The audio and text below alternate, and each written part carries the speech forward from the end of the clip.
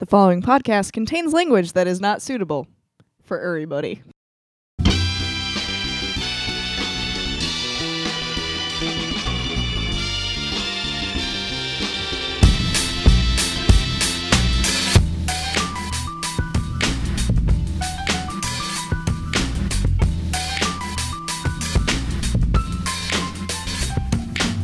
Welcome to Super Skull Vault of Midnight's weekly new comic day audio digest. That brand new theme song that you're listening to, brand new, right now, that's playing right now, that was by A-Bomb. It's called Blamerica. Thank you very much to him for providing that to us. Check out A-Bomb. We're going to link to it in the show notes. My name is Peppermint Larry Nick Weibar, and I work at Vault of Midnight. I'm joined by Flapjack Schwimmer. Hope you brought your syrup, because it's going to get sticky. And Curtis Captain Knuckles Sullivan. That's me. Oh, that was a good Captain Knuckles. Thank you. That was my pirate voice. Where did these nicknames come from, buddy? It came from a cartoon called Flapjack. I think they're The Marvelous Misadventures of Flapjack is the full title. Love that cartoon so much. So I'm in love with it. I couldn't remember if I made it up or not. It was one of these because I couldn't find it anywhere. You thought it was a fever dream. I was like, what happened? I love this cartoon. You can't buy it anywhere. You can't get it on DVD. Yeah. It wasn't streaming nowhere. Then bang, all of a sudden it appeared on a streaming television service that I subscribed to. Uh-huh. All 3 seasons. The dude who made that show, his name is Thorop Van Orman. Great name. It's not a real name. Which sounds fake. Yeah, that's fake. But is not. Yeah, that's so his born name. Marcus would hate this show. Why do you say that? Because it's a lot of fun and it's really good. It could go either way. It's like one of those ones I can't tell because like Marcus. It's too absurd. It is absurd. That's true. Yeah. Marcus is not a fan of absurdist. And it's a little Do gross. you know what I'm picking this week for the pick of the week? Like that's an absurd concept. Yeah, That's Power Rangers? Yeah. Spoiler alert. Yeah, way to give the fucking cats out of the bag now.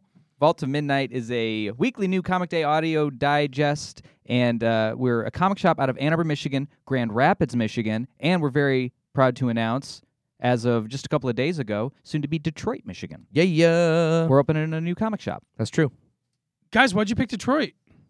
Well, we want to sell comics to all the humans of the world. True.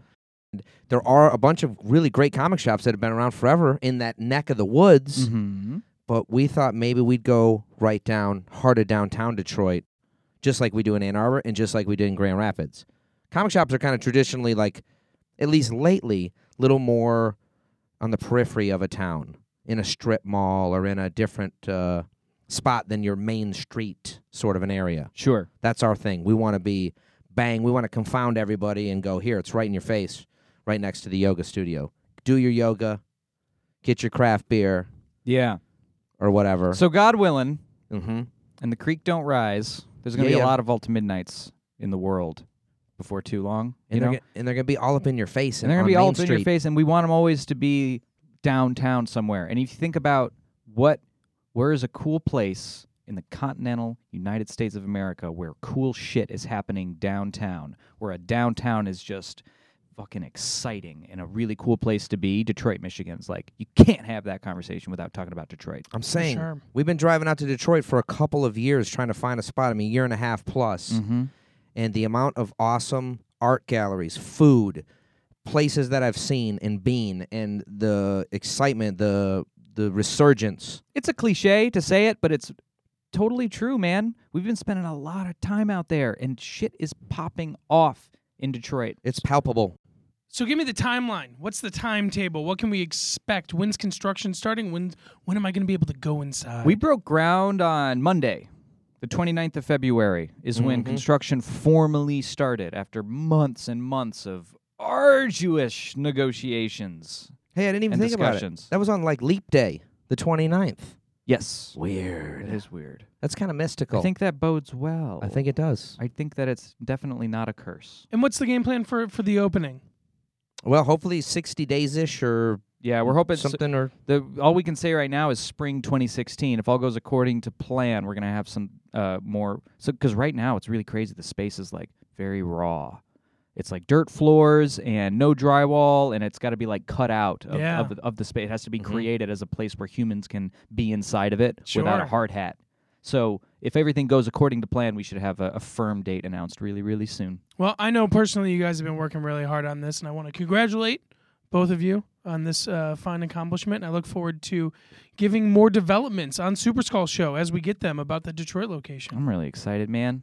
Yeah, check us out. We started a Facebook page for it. Mhm. So Volta Midnight Detroit on Facebook. Yeah, we're going to put up all sorts of pictures about the construction process, about the concepts, about our fixtures, and kind of what we're going for in this new shop. It's going to be a good comic shop, you guys. It's going to be really good. I'm crazy juiced about it. The amount of every time we do this, we get a little bit better, I think. Yes. And I hope so.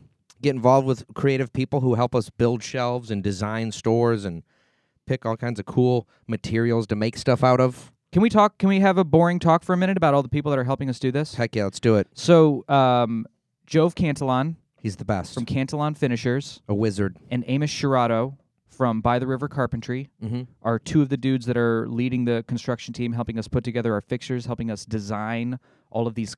Everything's custom in the whole place. Every shelf, every counter. Every display case. Yeah. It's all we're building it from the ground up. Yes. How did you describe the interior of the shop? It's going to be like a Swedish pharmacy on the moon. Exactly.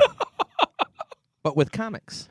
And what's crazy is Curtis says this crazy shit to our construction team of hardened building professionals, Mm-hmm. and they're just like totally into it. Yeah. They're like, oh yeah, okay, that makes sense. Swedish pharmacy on the moon. All right, let me write that down. It's so stupid because Jove is like really gets it and he's really into it. And I get to be that asshole who says stuff like, I need that blue more tangy, is my favorite go-to line of nonsensical shit to say to some creative type who Yeah. is trying to take your baloney. We're looking at this like shelving. The Corian is the name of it, and I love this material. This like it's a shelving type, and Curtis refuses to fucking call it anything except coriander. Yeah. Every single time. Yeah, it's funny. It's What's so cool about it is like, these guys don't get sick of it. They're into how Yeah. stupid I am. and they helped us build the Grand Rapids Yeah. shop, so we've worked with them before. We had Mm-hmm. an intense bonding experience when we built the Grand Rapids shop over the course of we designed it for many months, but then we all hung out and built everything for 2 days while they built everything, and we dicked around. we just, and we're yeah. like, hey, can we carry stuff? We did. It was so much fun. We lived together for 18 hours. We ate together. Yeah. We drank together. We cried together. Yeah. Philip Wong, who does design work for this podcast that you're listening to, our logo and our website, and does a lot of design work for Vault of Midnight in general, Yeah. is super involved in the design process, just from the ground up. He's been helping us with all these different renderings of what the store could look like and helping us with colors and merchandise, and he's been instrumental and really cool. He's been a great part of this process. That dude has never flipped out once on me, which is awesome because I'm constantly like, I need this, and this. And what about this and that and this And and he that? just fucking rolls He with just it. rolls with it and he's turns like, it cool. into gold. He turns it into hot gold and he does it quick. Yes. Dude is on time and the best. So And finally, Seth St. Pierre, who Yes. is raised in Detroit and has done we've worked with him on a ton of different stuff around Vault of Midnight. His art is currently the big construction wrap banner. That's please check it out. We'll link to it in the show notes, but check out the Facebook page for Vault of Midnight Detroit to see his art in big blue glorious lonely spaceman glory. And when people go see this art, what should they do? We're doing a little social media outreach with it. 100%. Take your picture with the spaceman. Go to Detroit. First of all, take your picture with the lonely spaceman. He's very lonely. He wants your company. That's true. Mhm. Post it on your internet of choice. So put it on Facebook, put it on Twitter, link to us. What kind of hashtag should they use, Curtis? I think you could use hashtag Detroit, hashtag comics. At Volta Midnight is us on Twitter. We're going to be giving away prizes every single week. We're going to pick the best photo Mm-hmm. of humans next to this 18-foot lonely spaceman. Yep. We'll link to the address in the show notes also. It's 1226 Library Street is Yeah. the address, but we will link to that. Take your picture, shoot it out into the world, and we will give away swag. Yeah, Every every week. single week. We're going to pick a winner every week. We'll give Yeah. you the prizes when the shop opens. Yes. Awesome. Yeah, it's going to be cool. So yeah, sorry, blah, blah, blah. We're talking about Vault of Midnight Detroit. We're really, really excited. We've been waiting to talk about it for a long time. It's been a long time coming. So long, it feels like. Yeah, it was about took a year just to find the spot. Yep, and now it's crazy because I'm counting days now. Oh, yeah. And we knew this would happen right in this process. It'd be like a year of boring, nothing's happening, and then you turn it on, and it's like, oh, crap. Exactly. We got to do all this stuff. We got 10 minutes to open a comic store. Yep. So Cool. there it is. Vault Detroit, officially announced and coming soon to a downtown Detroit near you. And we're going to talk about it more on this podcast, for We will. sure, as events warrant. Should we take a moment to talk about some stuff that's been happening in the news? We should. That's probably why people listen to this podcast.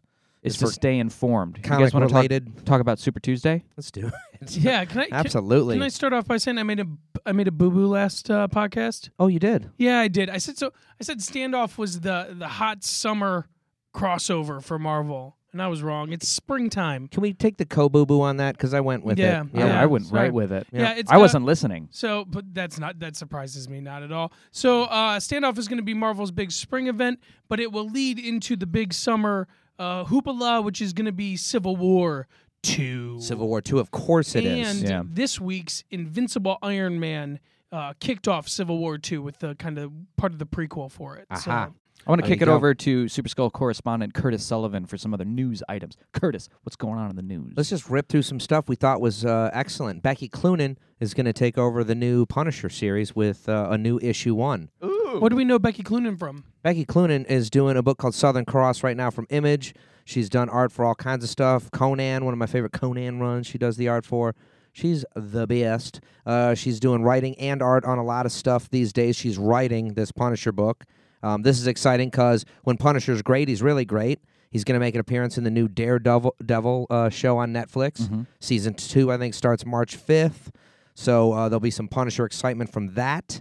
Also, Laser Shield Cap, Captain America #1. Yeah. This is a relaunch of Captain America where he's no longer old. He's no longer old. and He's- we're referring to him as Laser Shield Cap. because he's got a laser shield. That is not a trademarked title for Captain America. It isn't. It's just Captain America #1. Got it. Yeah. Yep. But Marcus loves the laser shield, so I thought I'd bring that up. Are you still as mad about the Laser Shield as you were before? You know, I've been thinking about it a lot, and we talked about it a little bit last night. I think I'm more disappointed that we're losing aged senior Captain America. It's not Cool. about the Laser Shield per se. It's more about the other stuff going on. Yeah, I mean, the laser shield's part of it. I think a laser shield on Captain America is kind of dumb, but I'm more bummed that I really like what they're doing with Steve Rogers as an older gentleman. Mm-hmm. I think it's added a lot to the Marvel universe, and what they've done with that character, kind of crossing him into all the things, has been really interesting. It's pretty cool. But yeah, I have a bigger problem with the laser shield. But I'm gonna try to get rid of the doo-doo cup in my heart, and I'm gonna try to enter. Nick Spencer's writing this book. Oh, you like Nick Spencer? I do like Nick Spencer quite Yeah. a bit. So in Nick Spencer, I trust, and I'm gonna try to enter this new Captain America with an open and accepting. Do you want to heart. just breeze by that doo-doo cup thing, or do you want to explain that reference a little bit for the new listener? I like to think that every episode of Super Skull is somebody's first episode of Yeah. Super Skull. So Yeah. Curtis has a really great metaphor about reading comics. Is it great, or does it just No, it's- have doo-doo in it? it's really It's not good. just about comics. Well, it's about life. It's but- about your whole life. Yeah, but mostly in the context. So when I first started at Vault of Midnight, whenever you start a new job, but especially at a comic shop, you come in with some preconceived notions about what you like, what you don't like, what your genres are, maybe stuff you want to breeze by because it's not your favorite. And Curtis says that you need to take all of your cup, your life cup, and you need to wash out all the doo-doo that's in it. Because all of your preconceived notions, there's someone who likes that genre that you don't, and there's a reason for it. You need to be able to read that genre and understand why that person likes it. As a good salesperson, you need to understand it all in your field. You need to come to work trying to learn something new every day. So you need to wash that doo-doo out, and you need to replace it with none other than artisanal spring water. You're right. Understanding that everything has good qualities, and even though it may not be your jam, what is it about this thing that is someone else's jam? So that's just ripped off. You guys know this, right? About having like a full cup can't be filled any further. Yeah, but you put the doo-doo. You I put did the put the- doo-doo I in did it. add the yeah. doo-doo. Yeah. If your cup is too full, a full cup, you can't add anything to it. And if you can't add anything to it, then where are you? What is it? And people sometimes don't get it, and then I explain my taco with doo-doo reference. And here's the thing, like if you have a whole giant taco, Yeah. it could be a huge taco. It could be a 1-pound taco. If there's even one crumb of doo-doo on the corner, whole taco ruined. All right. Now we got a couple of different metaphors going. I'm trying to keep them all straight. How does that relate To the cup. to the cup. Well, you just got to get all that doo-doo out of the cup. You can't leave any doo-doo. Oh, all right. I was trying. Anyways, I was trying to. I just thought I'd make keep it sense of spicy this. with some funny. But moving on. But yeah, I think everybody gets the doo-doo cup. Yeah, just The got to empty the cup so you can put more stuff in it. Yeah, exactly. And don't have any doo-doo in there. And most people's cup is filled with diarrhea. Yeah. Yep. I cannot believe how much we just talked about feces. I'm so sorry. Moving on. In the news, also, DC's Rebirth. We still know squat. I've been Googling it every single day, looking around the internet. There's almost no new information. What is DC Rebirth? So they're going to reboot a lot of stuff. A lot of titles are ending. They're not rebooting. Well, they're not rebooting. I no. shouldn't say renumbering. Yes. So this isn't a hard, big reboot like New 52. Continuity is not being flushed and restarted. So a lot of series will be ending their current numbering, and there will be new series and a new numbering. Some of the legacy books, Action Comics and Detective Comics in particular, will go back to their original numbering.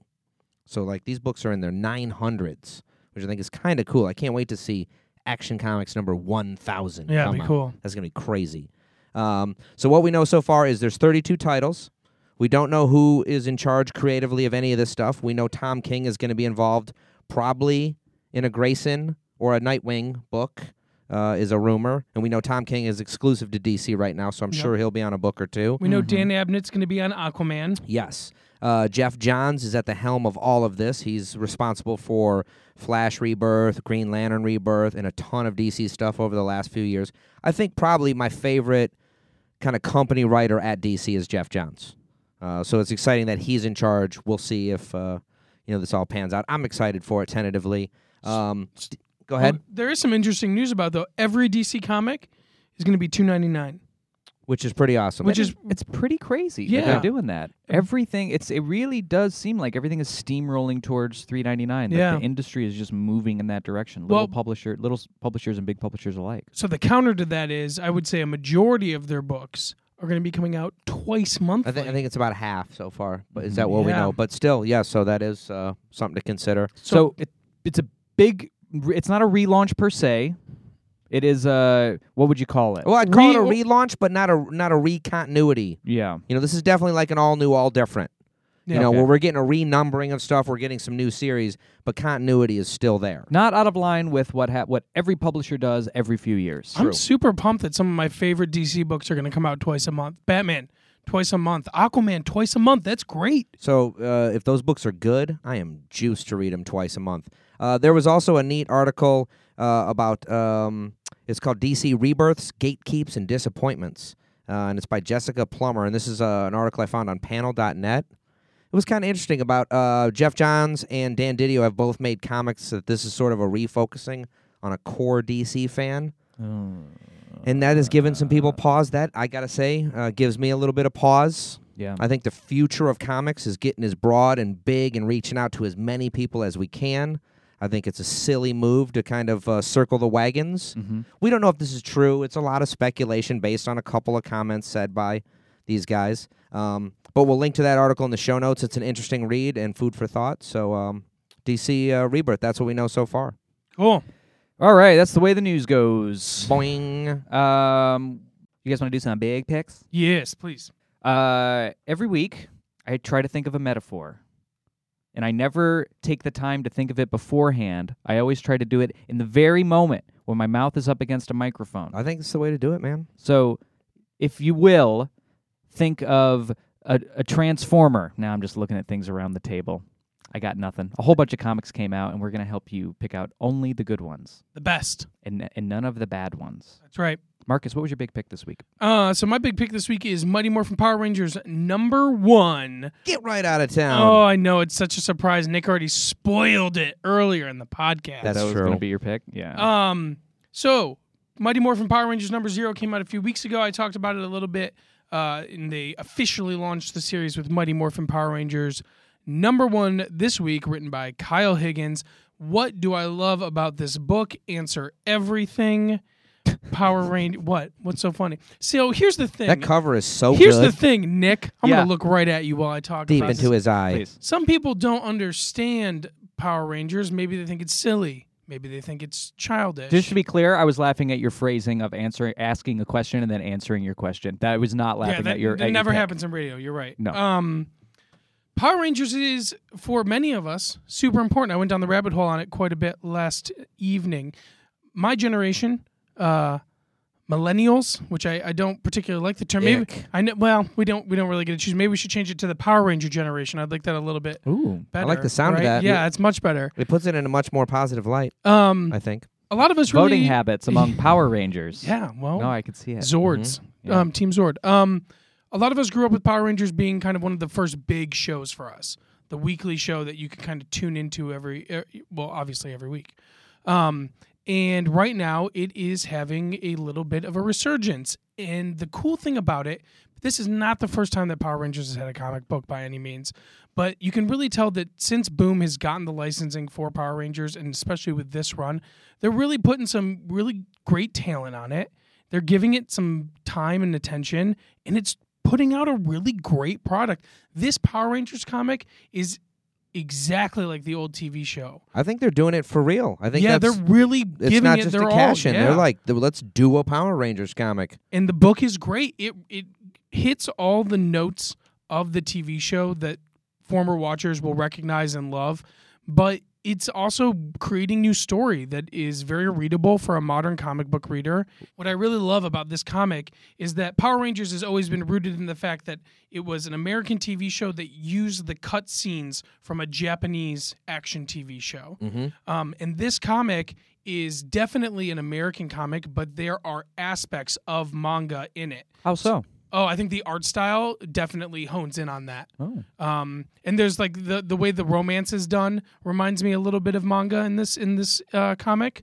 But like if you look, Curtis is flipping through it right now. If you look at the monster design, they're definitely drawing from the TV show, but they're doing it in kind of a manga style. And I like that I don't know if it's intentional or not, but to me, it's paying homage to the Japanese roots of this great TV show. What's the comic about? This comic starts in season 1 of Mighty Morphin Power Rangers. The Green Ranger, Tommy, has recently switched from being a agent of evil to joining the Power Rangers, and it's about them going through the process of... That happened in season 1?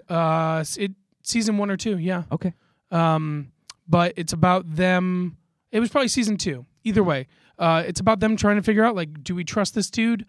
What's going on now that the Green Ranger is a Power Ranger and he has some leftover issues from his acts of evil. He's trying to figure out if he can redeem himself for all the evil that he's All committed. the war crimes. Yeah, essentially. But it's really interesting. They asked some questions that I think now that the original viewers of this show are older, we're asking, like, where do they store these giant robots? Oh, You we're know, getting the- into some of the practical Yeah, a little bit. Well, considerations. the characters are asking that same question, because now we're looking at Power Rangers through the eyes, most likely, of a 20-year-old. Something really cool happened with issue 0 of this book that kind of shook me for a moment when I was at the store. What is humorous about that? What? You said it shook me. It did Can shake I me. react Yeah, to your I'm words? sorry. I'm sorry. What do you Yeah, want? Yeah, I'm sorry. Yeah. I had a copy of Power Rangers number 0 in my box. And it flew off the shelves. It certainly did. faster than I think any of us thought it was going to. I True. thought it was going to be a little bit of a hit, but it really sold out pretty quickly. And I had a dad and his younger son. This kid was probably 13, 14, come in. And they were like, hey, do you have any Power Rangers? I was like, yeah, we're totally sold out. And the kid was super bummed about it. And I was like, you know what? I have one in my box. You can have it. This is classic so Marcus. I went and got it, and the kid was just super pumped. And the dad looked at me and was like, this kid's been looking forward to this all week. I really appreciate it. He shook my hand. He was like, I remember watching Power Rangers with my older son, and now he's into it, and it's just the coolest thing. Steve Rogers would have done the same Thanks, thing, Yes, he Marcus. would. but it was really cool. Like, there's a generational thing that's happening because Power Rangers has been on for so long, and I think it is attractive to a young kid for a number of reasons. It's about acceptance and diversity. Oh, if and you're a young overcoming kid? evil and giant monsters, which is I would always, say if yeah. you're a young kid, it's about costumes, power rings, Yeah. ray guns, giant robots, totally kick-ass rubber suit villain of the weeks, Yeah. Mhm. and teamwork and All that other friendship stuff. and But Power Rangers just is doing its 300th episode. nuts. on Nickelodeon. And, And this is all. If you take all the if you take- episodes of Power Rangers that have come out, we're hitting number 300. we're hitting number 300. And Did that I just think- happen, or is it about to happen? I think it just happened. Okay. That's wild. And it's just the coolest thing that we have all these generations of Power Rangers lovers, and now we have a comic that actually gives a shit. How many years are we into Power Rangers? Are we at 20 years of, Came out of the in Rangers? 95, is that right? I think Something like that's that. right, something like that. That's crazy. It's crazy. It's the coolest thing. And I'm so happy that there's a company that's gotten the licensing to Power Rangers and they give a shit and they're putting out a really grade A comic Well, book. see, and here, let's transition into a point that I think you're making. You know, we talk a lot about what's a cash in and what's sort of like Yeah. a nostalgia grab. I think this is an example of a company getting a license that people remember and love, and then putting a talented team behind it. Kyle Higgins, the writer on this book, I love this dude. He wrote Nightwing for a long time. Right. One of my favorite Nightwing runs. So they're paying talent to do a really solid book based on a property that is very beloved. That's the secret.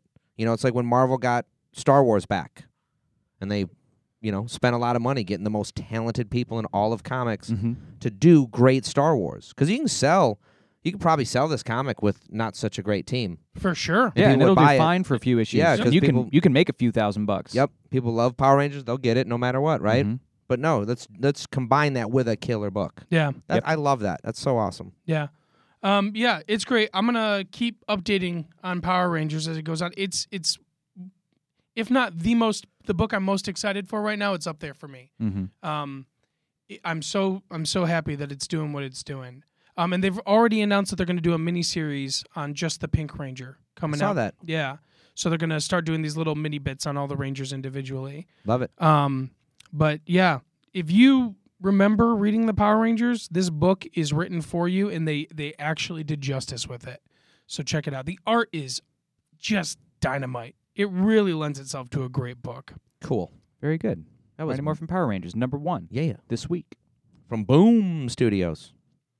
I might pick this week was Black Widow number 1. Oh, really? Tell us, Peppermint Larry, why did you like Black Widow number 1? Thank you, Captain Knuckles. The reason I picked it is because I just really liked it. So it's Mark Waid Uh-huh. and Chris Samney. Those guys are both good. It's the same creative team behind Daredevil. Oh, They yes. did that really good Daredevil run maybe 4 years For like a long time. ago. Yeah, it was a long run. Yeah. This new one, I don't really know what's happening with Black Widow in the Marvel Universe per se. I'm not like super keyed in as to like what's going on with that character. Do you guys know what's She's going kind on of been with out of the mix for Well, a little but bit now. her last run was Phil Noto on the art, and Mm-hmm. I'm blanking on who was writing that one. It was a lot of fun. And I'm sure she's been popping into different characters' books or whatever, but I haven't really like seen her around or yeah, I her don't know what's last going on run with the character. finished up not too long ago. It was nice. A lot of espionage. Yeah. Did a really cool Punisher crossover. Yep. But she was doing Black Widow-y stuff. Absolutely. And when you think of What do you- Black what do you Widow mean by now, that? Modern movie Black Widow, Mm-hmm. espionage stuff, not really on a team with the Avengers, not doing super people stuff, but like sneaking onto, Lone Wolf. Russian freighters and stealing, government secrets and Yeah. this kind of thing. So, yeah. Is that what's happening in this one? Is she doing espionage? This is like just a full-blown action scene. Oh, nice. It's one long action scene from beginning to end, and it was very cool. So all we know is that Black Widow is in S.H.I.E.L.D. headquarters. Got it. She stole something. Nice. And they're just trying to... all of S.H.I.E.L.D. is just trying to stop the Black Widow. It's Black Widow versus S.H.I.E.L.D.? And they cannot stop her. And it brings up something really interesting, Nick. And I think right now what Marvel's doing with this Black Widow comic and with Standoff is they're making a push to make Maria Hill the big bad guy right now. So I would say big bad guy, but also just that Nick Fury character where, like, I'm prepared to do whatever it takes. Yeah, but Nick Fury had some, like, redeeming qualities about him. Okay. Maria Hill right now is just kind of on a warpath. Got it. And She's up to something seeming kind of sinister. We Yeah. don't really know, but Mhm. she's definitely framed as the antagonist in a bunch of these books that are For coming sure. out. She's definitely framed as like she's got, there's a lot of power going around and we don't know what she's up to, so it seems kind of insidious She's or nefarious. There are a number of Marvel characters right now whose stories are based around the fact that they're like trying to figure out what Maria Hill is up to and stop her. Yeah. Black Widow's one, Sam Wilson, Captain America, Bucky Barnes, Winter Soldier. And that seems Oh. like what they're gearing up for Yeah. in the standoff event. Like Maria Hill is going to be it's going to pivot around her a lot. And I think what is inevitably what we're seeing is the build up to Civil War II. I Got think it. Maria Hill's going to play a big role in that. Yeah. Okay. It was a neat book, man. There's this double-page spread of Black Widow jumping out. Did you read this, Curtis? I did not. It's a double-page spread, Black Widow jumping out of the helicarrier. And you can tell it it's Black Widow just because you can like see her red hair like way off, and that she's Cool. tiny, Yeah. and the thing is like exploding. It is as good a double-page spread as I've seen in a long time. It was very, very cool. Chris Samney is one of the best in the whole business. Dude's very, very good at his He's job. very, very good. The fight scenes in it had a little bit of a Bourne Identity feel for me. Well, It was all very dramatic and like close combat, It was bone-breaking. action-packed, man. It was great. Cool. And it's just a giant chase sequence. Yeah. The entire thing, one scene. One of my favorite things ever is a great chase sequence. I love Bourne movies. You guys are just selling me so hard on this right now. I loved it. And it was almost wordless. Cool. It wasn't totally. I mean, they were chatting at each other, but it was mostly just run by action. You're right. It was cool. It was a fun ass book. Check it out for the creative team. I have no idea where it's going or what the larger point of it is. But yeah, Black Widow #1, Mark Waid, Chris Samney from Marvel Comics. I will read anything by them two dudes. Yeah. I don't even care what it is. Absolutely. Yeah. So those are our big picks. Let me ask you guys, should we Yeah. just dive into Dan Close and then talk about your big pick at the end of Dan Close Let's do it, you guys. Let's dive into Dan. as his most recent thing? I think we should. All right. No pull box. The big one I want to talk about just real quick. Spider-Man #2 came out, starring Miles Morales. This Spider-Man series should be on any Spider fan's must-read list. It is absolutely phenomenal. Agreed. It's just great. I read Street Dogs. I did read one other comic this week besides Dan Clowes stuff, and there's a little tiny mini comic called Street Dogs. Oh, how was it? It was super hilarious. It's just about all these dogs that like hang out on the streets, and they call each other dog, and they do stuff. It's super funny. Did you guys read the new Vampirella? I did. I got it in my pile. I didn't read it. It's Kate Leth, though. I want to read it. Don't. Oh boy, yeah. Let me know what you think about that All right. one. Okay. Yeah, that was That was, It was- a thing that you read? I was really excited about it, Mhm. and then it just turned into a thing that I read. Yeah. I'm really excited about Sheriff of Babylon 4. Oh, yes. Came out this week. We got Prophet Earth War #2 on the list. That first issue was so dope. Can't wait Old for Man that one. Logan #3 came Uh-huh. out this week. Best Old Man Logan yet. Yeah. Hands down. Really? Really good. Oh, Yeah. cool. I've enjoyed that one thus far. Yeah, but really, I'm just I'm in a Dan Klaus cloud. Yes. I'm in a clouds. Let's dive into it. All right. Because Dan Klaus had a new book that came out this week. It's called Patience. Patience. From who published it? This is Fantagraphics. Yep. It's just Fanagraphics. Mhm. Fantagraphics. Yeah, this is his first book in like 5 years, you dudes. It is. It was Wilson was 2010. It was so long ago. I think it was 5 years ago. It just feels like 100 years, really. Yeah. Because I want new Dan every day. I've been so Of my excited life. about this book coming out, and I've been so excited to point our taser at him. Me too. And they shipped it early. We were set to do this taser like 2 weeks from now. That doesn't make any sense. When does that ever That happen? never happens. A hardcover from a dude like Dan Klaus comes out 2 weeks early. Thank you, everybody involved in this. I'm way into it. So, first of all, welcome to Taser, where Yes. we take one thing and we talk Mm. about it for a while. Yes. And it usually has to do with comics. We get deep on it. Absolutely. Marcus, what are you when you think Dan Klaus, Yeah. what comes to mind? Dan Klaus's readership, stereotypically, I'm going to stereotype a little bit here. Mhm. They have a look and kind of a feel about them. It's usually someone who's a little bit older. Handlebar mustaches. Tweed jacket for sure.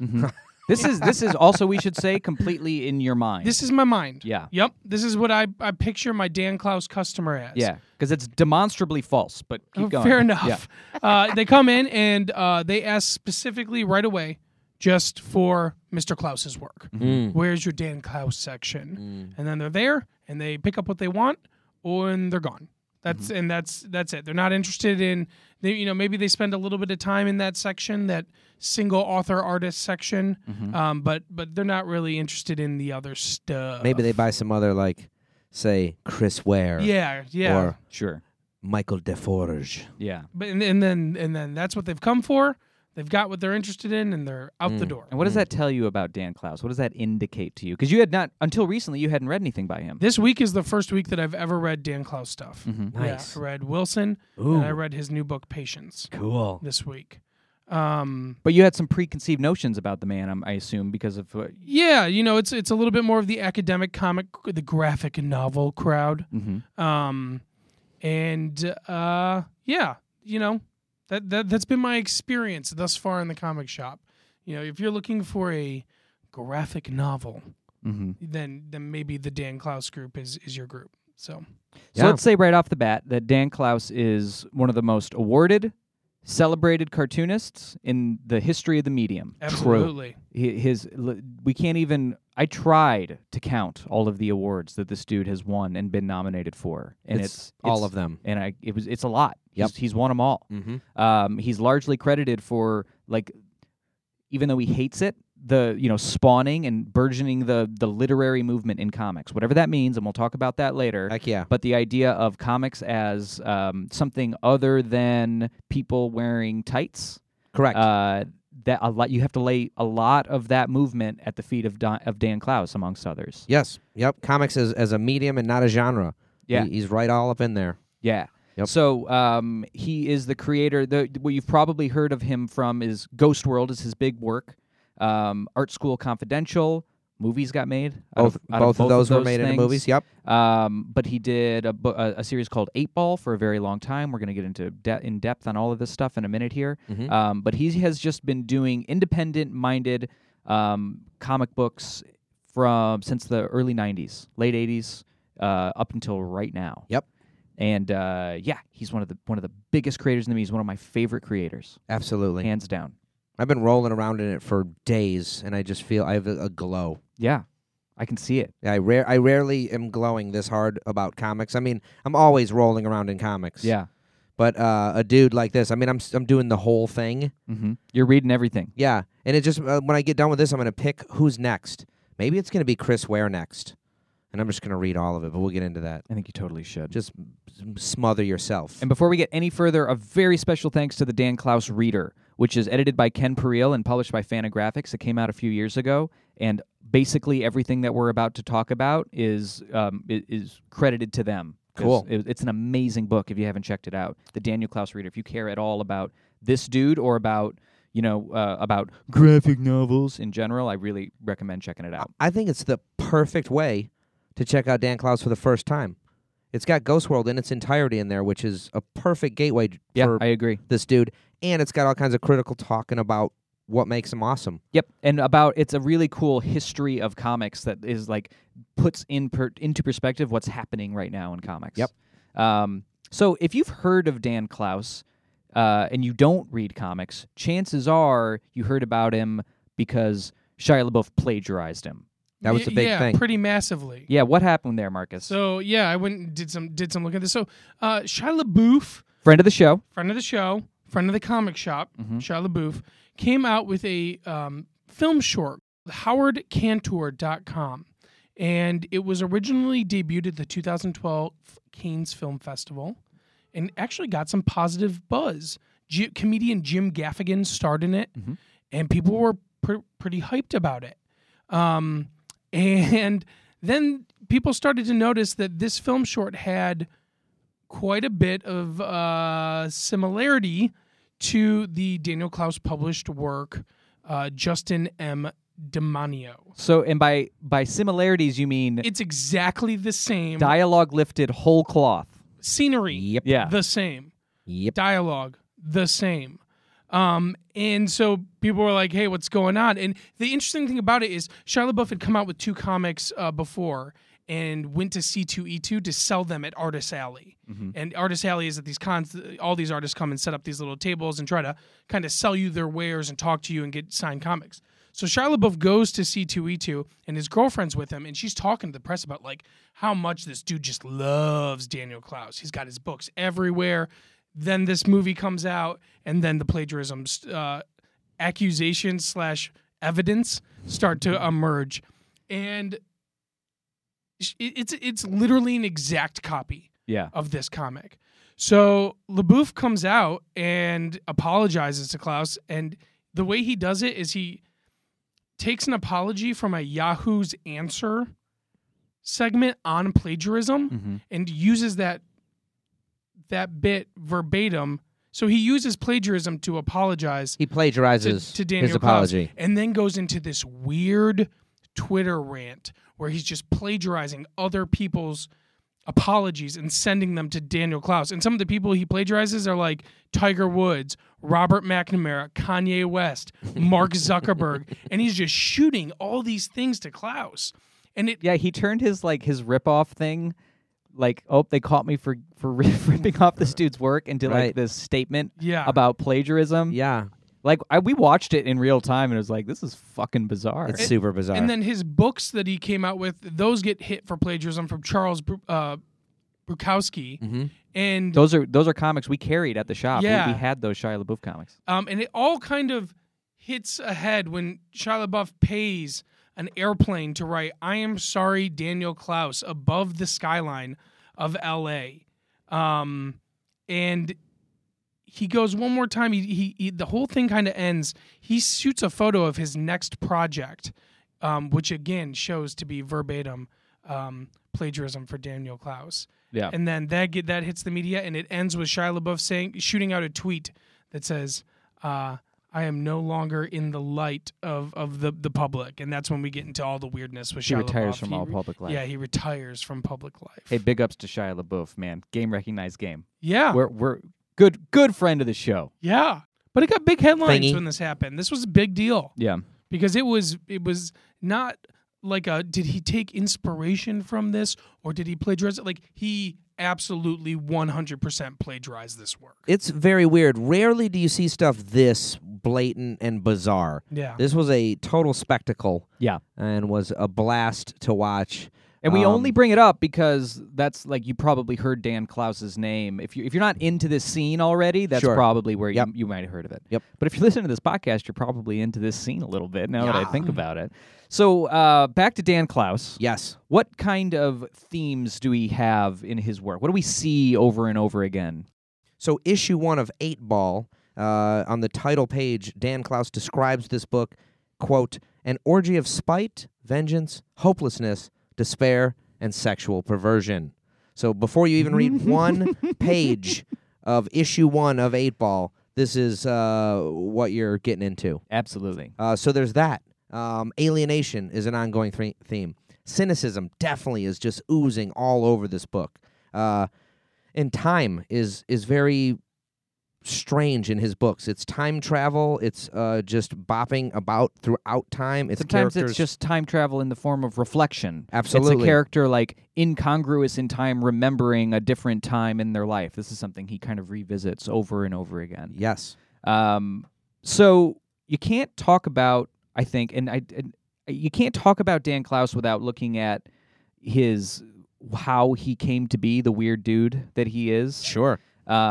His early life and influences, you can trace so much of it back to Jack Webb. Which is, I never would have thought that Yeah, me until looking at the reader, Yeah. the Dan Klaus reader. So Jack Webb he's a TV actor, producer, writer. And he's most famous for Dragnet. Good show. You guys Dragnet. remember, Dragnet? I do. Hopefully Rachel Polk Absolutely. is playing a little clip from Dragnet at this very moment. I hope. The story you're about to see is true. The names have been changed to protect the innocent. So it's a Dragnet. In case you've ever heard of it, it's a police procedural. It's probably the most famous and influential one ever made. If Law and Order exists and CSI exists, probably on the back of Dragnet, right? Absolutely. So Jack Webb, he's super straight-laced. He's very unpretentious. He's a man's man. He's got a crew cut. And Dan Klaus is into this in the 60s and 70s, and this is a show from 1951. Yeah. And so he is like, Dan Klaus is not plugged into or not into the stuff that's happening in his, like, in the contemporary cool things. Sure. He's thinking about the 50s. He's into stuff that nobody around him is into. No, the amount of 50s dad that kind of seeps into like the pores of all of his stuff. Yes. I never thought of it until Until reading this. Yeah. So what's interesting is, so Klaus is obsessed with Jack Webb. Like, it's not just like, oh, he was a fan. Like, no, he collected memorabilia from this dude. He learned everything he could about this. But that's really tough to do in the 60s. It's not like you can just go on the internet and read a Wikipedia You page can't about You Google Jack gotta it, Webb. hunt you're it saying. down. You got to wand it Yeah. for Jack Webb, of all people. So, and it's not just his vibe as an actor, and it's not just the stoic personality, but it's Webb as an auteur, as a dude that makes TV and that makes stories. Right. So he has this economy of style, this single-minded purpose in how he tells stories, and he does it just very simple, no frills. That's how Jack Webb makes all of his stuff. I love it. And that's how Dan Klaus, you can see that You can see across it. all of Klaus's work. Absolutely. It's very straight-laced and straight ahead, and this is what I'm trying to do here. Even though there's depth to all of that stuff. Well, I think that economy gives the things that are there punch, yes. and that's just awesome. Yeah, you can see that. Oh, cool. So what are we moving into the early works of Daniel Close? Art school. He attends the Pratt Institute. He becomes disillusioned with the art scene.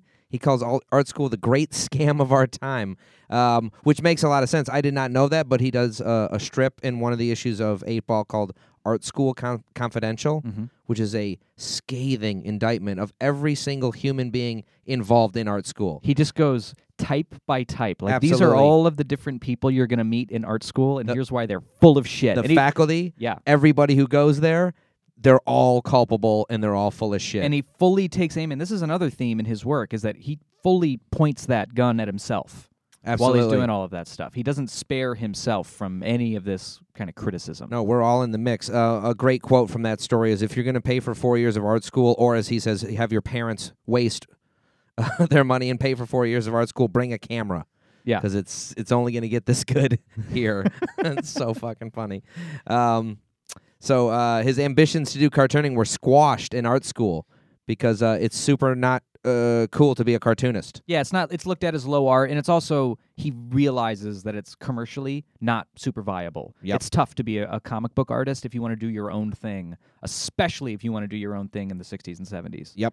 I guess this would have been the late 70s if I'm doing my math right.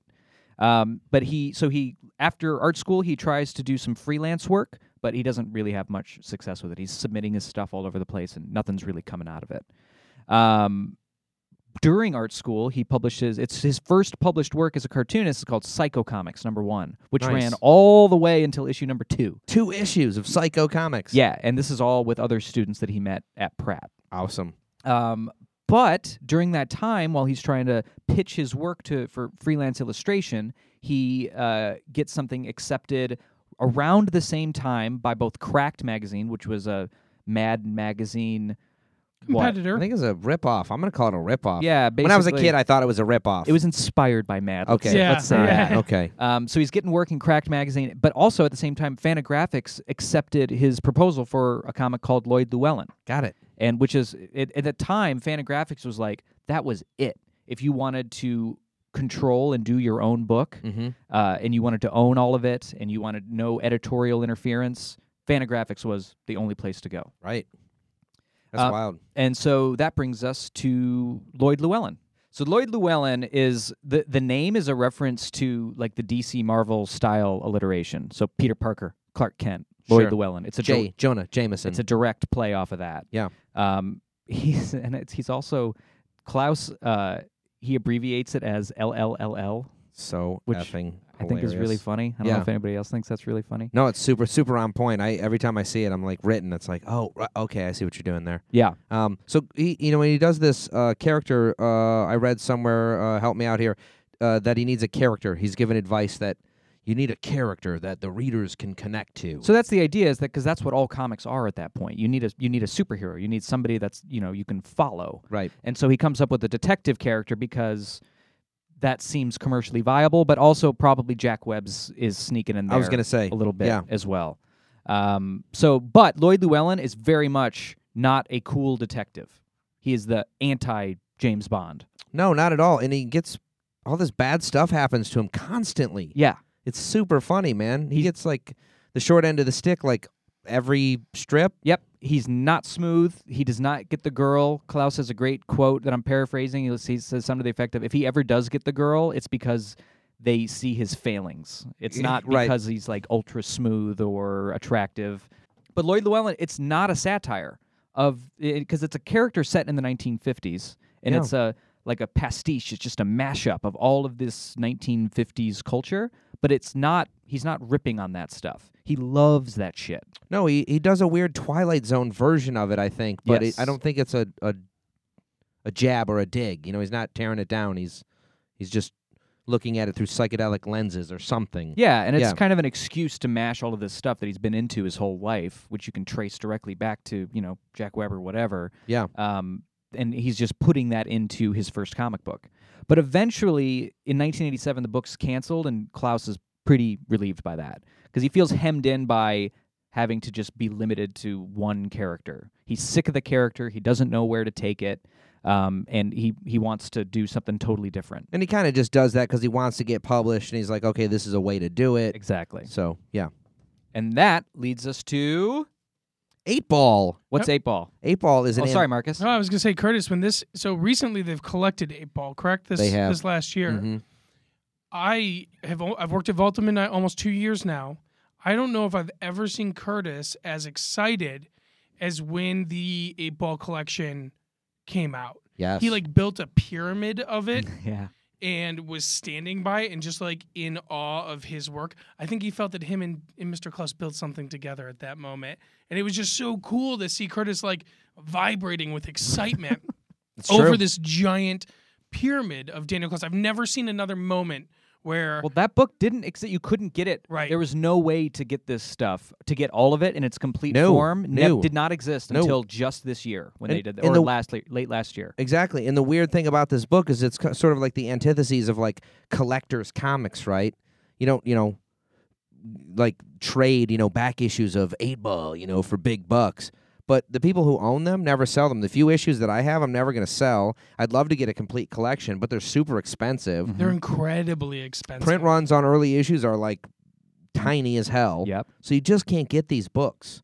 The weird thing is that it's $120 whatever hardcover with the first 18 issues in it. Mm-hmm. So trying to sell that to people. I Yeah. built this giant pyramid of $120 box sets, and then I'm trying to sell to people who would like 8 Ball, which is not everyone. Right. Hey man, you got extra $120 for this gourmet. You can't teach this shit in business You know, school, man. exactly. But every single one is gone. We sold every We did. single We one had, of we them. had to keep ordering it. Yeah. Because it's a game changer, and I'm it's so beautiful. I've been rolling around on the floor with all my Dan Close comics for days. So what is 8 Ball?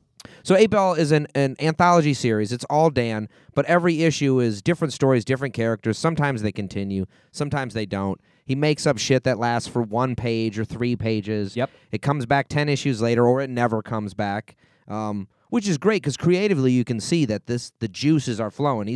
If something's on the page, it's because he got psyched to do this thing. Yep. And it lasts as long as his energy for it lasts. And one of the craziest things are the different art styles that he uses Yeah. in 8 Ball. Oh man. This is really when you start to see what this dude is capable of. It's all over the place depending on the type of story that he wants to tell. And it's fucking virtuosic in a lot of ways. Absolutely. And even in one story, now I'm just now thinking about it, it's sort of American manga-esque in this way. Because over the course of even one longer story, the art style will change for different reasons at different moments to punch up Yeah. emotion or a feeling or something.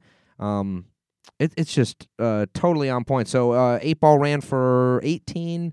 Well, it ran for 23 issues. Mhm. But the first 18 are really sort of the anthology ones where he's all over the place. And then 19 through 23, each issue has a different size, different format, Mhm. and they are complete stories. Right. So And that was until 2004. 2004 was when Death Ray, I believe, was the last issue of 8 Ball, number 23. Yeah. So, which is one of my favorite all-time comics. So the stuff that we love about 8 Ball is really included, or the stuff that we know from Dan Clowes, this is all a part of 8 Ball. So Ghost World Mm-hmm. is originally serialized across 8 Ball. Yes. Art School Confidential, I think, also appears Definitely for the in first 8 Ball. time. The Mhm. Party, which is a really famous strip that he did about him just hanging out at a party talking shit about everybody. Exactly. Yeah, this also first appears. Marcus is shaking his head. Based on a real story, too, of him talking shit and Yeah. he got into trouble with a bunch of famous cartooning people for a while. Yeah. So So 8 Ball is really when this is what puts this dude on the map. He wins his first. So this comes out in 1989. It's the first issue of 8-Ball. He wins his first Harvey Award in 1990, and he goes on to win an insane number of awards: 13 Harvey Awards, 6 Eisner Awards, a Penn Award. And then it just goes on and on. The nominations dwarf those numbers. It's outrageous. Yep. In 1991, he starts this informal collaboration with, this is so cool, he starts this collaboration with Chris Ware, another cartoonist, and they produce over 125 improvised mini-comics hanging out together at this cafe, right? What the hell? And less than half of them have ever been photocopied or reproduced. I want them all so bad. I love that this happened, the dorky, and I hate that it happened. overwhite, Caucasian, receding hairline, sweaty Dan Klaus comic collecting character that I am in real life. Just wants to go get them all. I want to go find them, and I'll pay all the money for them and hoard them. You know? I'm sorry.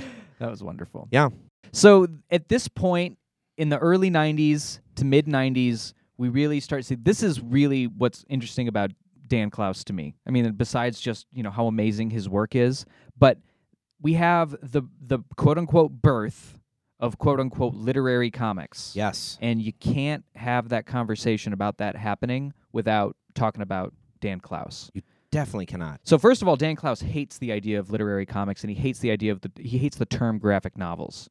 So he has this quote. He says, "I don't think it's a good term. I think it's pretentious. I don't like the term graphic. It has connotations, I think, that don't apply to what's being done. Most of the main graphic novels like Mouse, Fun Home, Persepolis are not novels at all. They're nonfiction. Somebody who actually cares about the English language will see what it applies to and think, these people are stupid using a really imprecise term. I'm a cartoonist." And that's always how he'll kind of refer to himself. Sure. Is as a cartoonist. He also said once that being a famous cartoonist is like being the most famous badminton player. That's super funny and on point as hell. Which I really like. So he won't use the literary label, and he doesn't like the terms comic book. He refers to himself as a cartoonist, but he works within all sorts of genres within the cartooning medium. So Death Ray is kind of a superhero story. Definitely. In a lot of ways. Absolutely. David Boring is called an adventure book. Patience is like a sci-fi book. Absolutely science fiction. In a lot of different ways. You're right. So he's working in all of these. He's just taking it and treating it, just like you said, Curtis, as a medium and not as like this genre. Yeah. So around this time, no, please go ahead. I was just going to say, I love it. And this is, a lot of people attach these labels are outside of the medium. Yeah. And it's not to pick on anybody who's trying to define this stuff from the outside looking in. But if anybody's going to define it, I mean, I look to people like your Spiegelmans and your Chris Wares and your Dan Klaus. I mean, they're accomplished crafts people of this medium. Yes. And I think cartoonist, if Dan Klaus thinks he's a cartoonist, I think we should all lean towards that definition.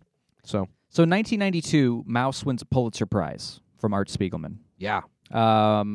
Chris Ware, who works with Spiegelman in the late 80s, he starts putting out Acme Novelty Library in 1993. Dykes to Watch Out For from Alison Bechdel is coming out in the 80s all the way to, actually not too long ago. That ran for a very long time. It ran until 2008, huh? Okay, yeah. Cool. So in this period of the late 80s and early 90s, there's stuff happening that is going to change the way that people think about comics forever. Yeah. So in 2000, Chip Kidd and Random House design alternate covers for collections of Jimmy Corrigan, which is a Chris Ware book, and David Boring, which is a story from 8-Ball. Correct. And the tour of these books is like nothing comics has ever seen before. So they're touring these books around the country. They're doing big publicity tours. They're featured in museums. The original comic art from cartoonists is being featured all over the world. And comic courses start getting offered in colleges. Serious scholarship starts on the medium. Right. For the first time ever. People start to treat comics as something that can be studied as a field in and of itself. It took so long. Yeah, I'm just wondering. I mean, Stan Lee was doing his college tours when? 70s. But it was as a pop art thing.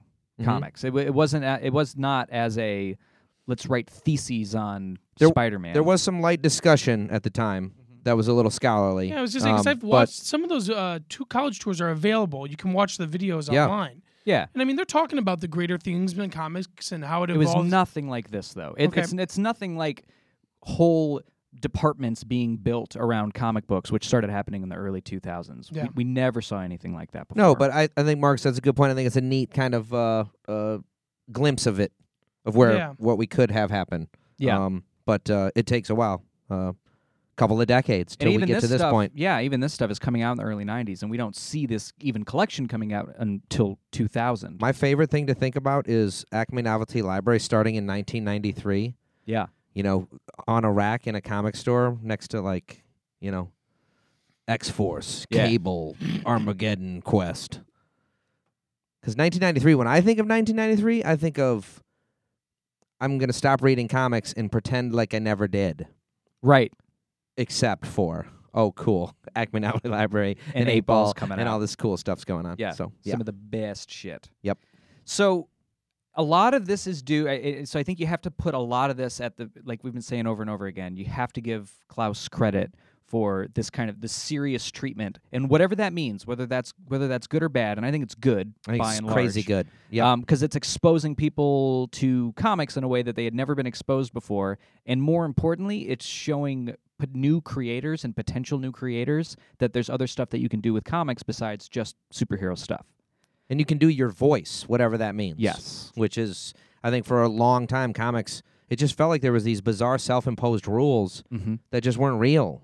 And maybe it was the gatekeepers, it was the publishers who wouldn't accept submissions for anything other than, Yeah. you know, company books and work-for-hire stuff. But we're in a different world. If you're talented, if you have a thing you want to do, you might be able. There's a good chance you could get it out there. Yeah. If it's awesome, you know. There's a lot of publishers now. There's not just there, one. There are venues for that now in a Yep. way that there never was before. So I agree with you 100%. Books like this, especially now and definitely then, Yeah. show the potential for the medium. So in 2010, Klaus releases Wilson, which is the first graphic novel that was not a part of 8-Ball. Yes. It was just released as a full graphic novel, and Marcus hated it. Not my jam. Yeah, I read not my jam at all. So I read Patience and I read Wilson. Yeah. Two very different books in my mind. And I think the difference is and I don't want to make a broad statement to say like there's two types of Daniel Klaus because I haven't read the rest of his collected works, but Patience is a really great sci-fi time travel, well thought out adventure story. At its core. I think it has all that stuff. Yeah. I don't think that's what it is at its core, but it has those elements. It But has keep those going, yeah. elements. Wilson is about a kind of despicable dude who is just commenting on people he interacts with, Mhm. at least for the first half of the book. Eventually, he has a daughter, and it gets into kind of a family relationship thing. But Well, kind of. I mean, it does. Yeah, we'll get into that. Yeah, It go ahead. It gets Keep into going. his relationship with his daughter and Yes. how it evolves. But the Who patience he kidnaps at one point. We'll Right. get into that. Go Right. ahead. the patience, the well thought out sci-fi, the doing neat things with a thing I've seen before, which is time travel and relationships and how they're affected with time travel. I mean, this has been done to death. What happens when you travel in time? How does it affect the world that you come back to? Yeah. It's been done over and over and over again, and Patience takes a really fresh look at it and does it in a really great way. Whereas Wilson, what I get from that and what I imagine when I read it is kind of I'm the smartest dude in the room, and if you don't get where I'm at, mockery should ensue. And that is Yeah. not appealing to me in any way, shape, or form. Well, So- and I think Klaus does that, and there's other folks who do it. I think Chris Ware does it too, where you're not supposed to like Wilson. I agree. You know, you're supposed to look at Wilson and be like, what a fuck face. Yeah. You know? And I find that to be, a lot of people find it very frustrating and the opposite of funny. I And don't get find it that. funny at all. I find it sickeningly hilarious. Like, I can barely contain my laughter when I read a book like Wilson. Like, I'm like just spit flying out of my mouth. I'm laughing alone in my living room, nobody Yeah. around. But I can see how it would have the opposite effect on people. I get that. Yeah. I absolutely do, because it can be tough. You know, you're reading Wilson, you're like, who the if you went out to dinner with Wilson, you would have a horrible dinner. Yeah, I wouldn't make It it would through the dinner. suck. Yeah. You would flip a table and fuck you, Wilson. I'm Yeah. out of here. And yet, you can't, if you read that whole book, there are moments when you see the Yeah. humanity in Uh-huh. this horrible dude. Yes, Yes. absolutely. And that is Dan Klaus. That's his whole thing, is that you Yep. take a shithead, or you take a villain, or you take a cynic which we are all capable of doing from time to time. Absolutely. And you see another side of them because human beings have dimension. Mm-hmm. And I agree. That's Dan Klaus in a nutshell. That's what makes him as good as he is. But that said, that can be a challenge for somebody looking for like an entertaining good time. Well, there are You books know? that I've read Yeah. that aren't quote unquote entertaining that I've been able to draw enjoyment from. Like Mouse is a phenomenal graphic novel. Mm-hmm. I've read it a number of times. It's a hard read. It's not a fun read, Yeah. but it's a good graphic novel. But the essence of pulling your characters from a place of quote unquote intellectual superiority is not a great read. I think Wilson is a real person. I don't think Dan is creating. I don't think he's projecting at all. Do you know what I'm? I think Wilson is a real dude. Oh, my I God. think we've all seen Wilson. We've all We've seen seen- Wilson. sure. We've all been Wilson. All Yes. three of us. Yes, absolutely. So I don't think it's I'm not saying it's not it's not a person that. How do I want to word this? It's not that Wilson isn't a believable character. Mm-hmm. It's that when I finished that book and I asked myself, what have I taken away from this reading experience? I didn't come up with a whole lot. Whereas with something like I read Jimmy Corrigan on Nick's recommendation, and I walked to, and he can be a despicable character as well. It's so miserable. Yeah, he's a miserable dude. But when I read that, and when I've read kind of higher comics like Mouse, I've pulled more away from them, and I didn't get that with Wilson. Yeah, and with it's totally Page- fine for all of this stuff. And I only wanted to talk about this because this is exactly this conversation we're having right now is the debate about Dan Klaus and the divide in readership for Dan Klaus. Right. Yeah. Because the other thing he does really deliberately is he doesn't do a big story arc. He'll take just weird moments Sure. and let those linger because he doesn't Mm-hmm. he approaches story from a perspective of maybe you don't always have an inciting incident and then people change and then they resolve it. Wilson doesn't really do that. No. No, nobody. Wilson at the end of the day hasn't learned some great lesson. Yeah. and Right. become a radically different, better person because of his experience or his No, not his at all. trials or Right. tribulations. Yeah, No. but if the goal of really good writing, and I don't know, I'm not saying this is the goal of all writing, but if one of the goals of really good writing is to get you into somebody else's head for just a second and to look at a person that is completely different from you and try to understand them as a human being for a second, I think Dan Klaus, there's not many cartoonists that are better at it Agreed. than Dan Klaus. And I think you've just encapsulated it perfectly. That's what he does. Yeah. He does a lot of cool, weird stuff, but that's one of his tools that he brings to bear. And at the sacrifice maybe of a big story or a big story arc. It's Sure. all about just anyway, we could go on and on and on. We absolutely could, and and this is kind of that a segue from there is the alt comics versus superhero comics kind of debate where it's like you're either one or the other. I don't think you're one or the other. I'm not saying you Yeah. do. I'm saying, but in comics, as a comic store, we do get that a lot. Yeah. Where you really have got this kind of divide, and I hope that divide narrows, and I hope people can agree. do both. Yeah. Because I'm a huge fan of giant blockbuster summer crossovers like Secret War, for Yeah. example. But at the same time, yeah. And this is a perfect example. Patience is and Death Ray is of it. They're big genre books, Yeah. Mm-hmm. but they're dealing with despicable people that are not fun to read about. Mm-hmm. Maybe. Right. Yeah, I found Patience. I mean, I liked Patience. I've been thinking about it since I put it down. I read it cover to cover last night Me in one too. sitting. Yeah. It killed me. And I it was loved it. It was a very good reading experience. So will I go back and read it again? Maybe. I wouldn't be opposed to it. Yeah. I was on the edge of my seat this whole book. Yeah, it was It very good. really grabbed me and it propelled me through this book. It had such a gripping narrative. Yeah, it was great. Yeah. So, Well, anyways. we are completely out of time, but that's Mhm. that's Dan Klaus in a very small nutshell. So, yeah, Patience, like I said, had me at the edge of my seat. This was so worth the wait. Thank you, Dan Klaus, for this new beautiful hardcover. It's described on the back cover as a cosmic time warp death trap to the primordial infinite of everlasting love. And it's out today, March And 2nd. And it's just great. Just do it now. If you've never done Dan, grab Patience, grab the Daniel Klaus Reader Yeah. anywhere where better books are sold. And a special thanks again to Ken Pereal and the Daniel Klaus Reader, who we just blatantly plagiarized for most of this little segment we just did. We did indeed. Yep. Pulled a Shiloh. Oh, we pulled a Shia. Is it Shia Buff? It's Shia LaBeouf. Shia LaBeouf. What do we want to say? What are our favorite Dan Klauses? I love Death Ray. I want to call everything Death Ray. You It's guys true. know this. Yeah. We almost called this podcast Death Ray. When that book came out, I was like, that's Death Ray. This is my whole life. Yeah. How can I incorporate Death Ray into it? Yeah, we were going to call this podcast Death Ray. We really tried. We tried so hard. I was really fucking butthurt about not being able to call it Death Ray. I know, I saw it in your face. I just couldn't concede that we can't. Yeah. It took a minute. There's not just one, but two podcasts called Death Ray. Our producer and editor is Rachel Polk. Our music was created by A-Bomb.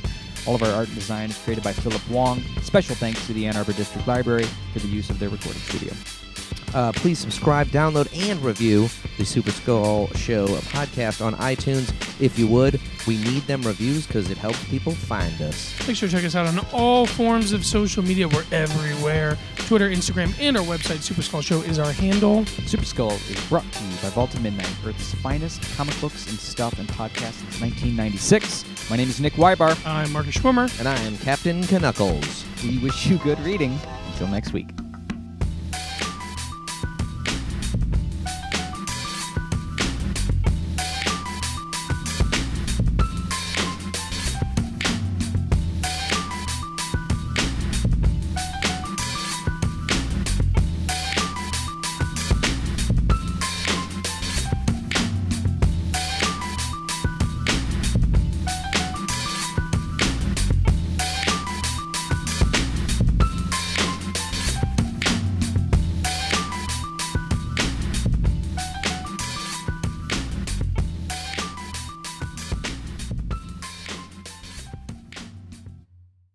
Come hither. Come hither, Yes. butthole. Why, hello. Oh. Oh, what's this? I just took my regular jacket off and put my smoking blazer on. You put your smoking blazer on over your silk pajamas. It's a fine red velvet quilted material with a black sash around the waist. I love sashes. It's flesh colored. My smoking jacket is flesh colored. The That smell makes of sense. Yeah. It goes with your Don Johnson TM branded Yeah. flesh-colored socks. And by flesh, I mean bright pink, like my flesh. smell Yeah. of Dominican cigars. fills the Caucasian room. male flesh. Yeah. Michigan. I'm telling you, Sickly. we talked about it. We talked about Michigan flesh. it. Talked about it yesterday, homie. Nothing wrong with hitting a tanning bed every once in a while. Well, you No. can probably, go spray on is what I... No, I'm kidding.